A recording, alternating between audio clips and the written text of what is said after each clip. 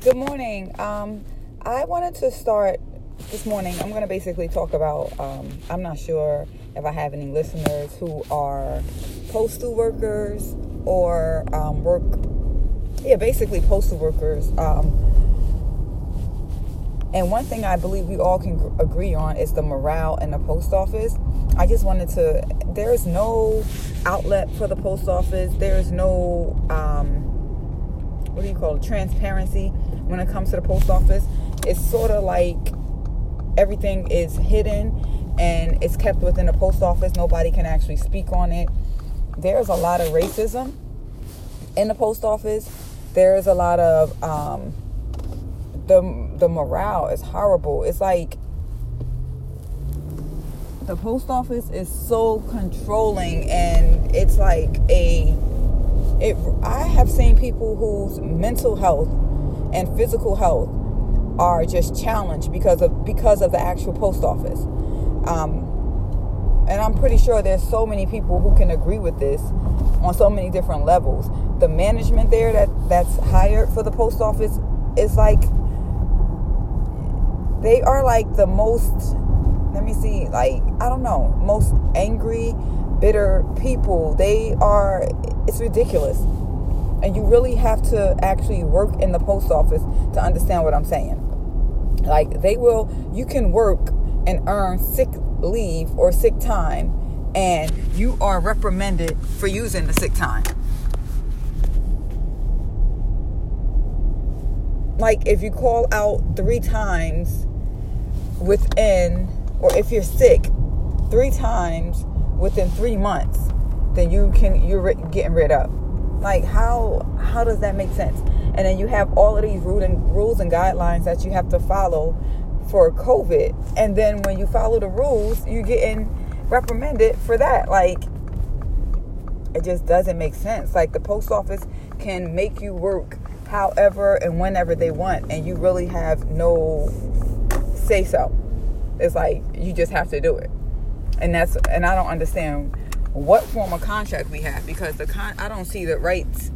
I mean, I see little to minimum rights that we have as union employees, but everything has a loophole where they can just do whatever and go around it whenever they like or however they like. Let's say if my regular schedule is 9 to 5 and I have a prior engagement after that, so let's say I have to be there about 6. If I get ready to leave at 5 and my supervisor says he needs me there, if I say no, I have something to do, I get written up. It's horrible. You have people shouting at you all day long. I was told by my supervisor, it doesn't matter how sick you are, you still have to come to work. I earned the sick time, so why can't I use it? And then there's like situations where they show favoritism, and it's just really, it's really funny, because there's like, I did my research when it comes to the Postal Service, and I know that at one point in time, black people wasn't even allowed to actually work for the post office. And it seems like we have been allowed to take the job now. And in the office I work at, it's probably about, I would say, 3 black people in there. 2 or 3. Because there's a woman that just started. I don't know how long she's going to stay. It's just about 2 or 3. And you can still, it's not even from the coworkers, it's more or less from management, all of management. I don't know if management is trained to be assholes or what.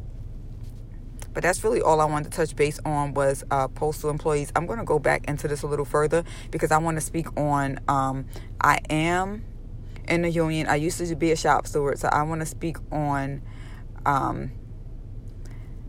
actually the contract, what your rights are as a clerk. I don't know too much about the carriers union. I know a little about the clerks union, so I will be able to give out information what your rights are, how they can't keep you past 12 hours when they will try to keep you on the clock past 12 hours.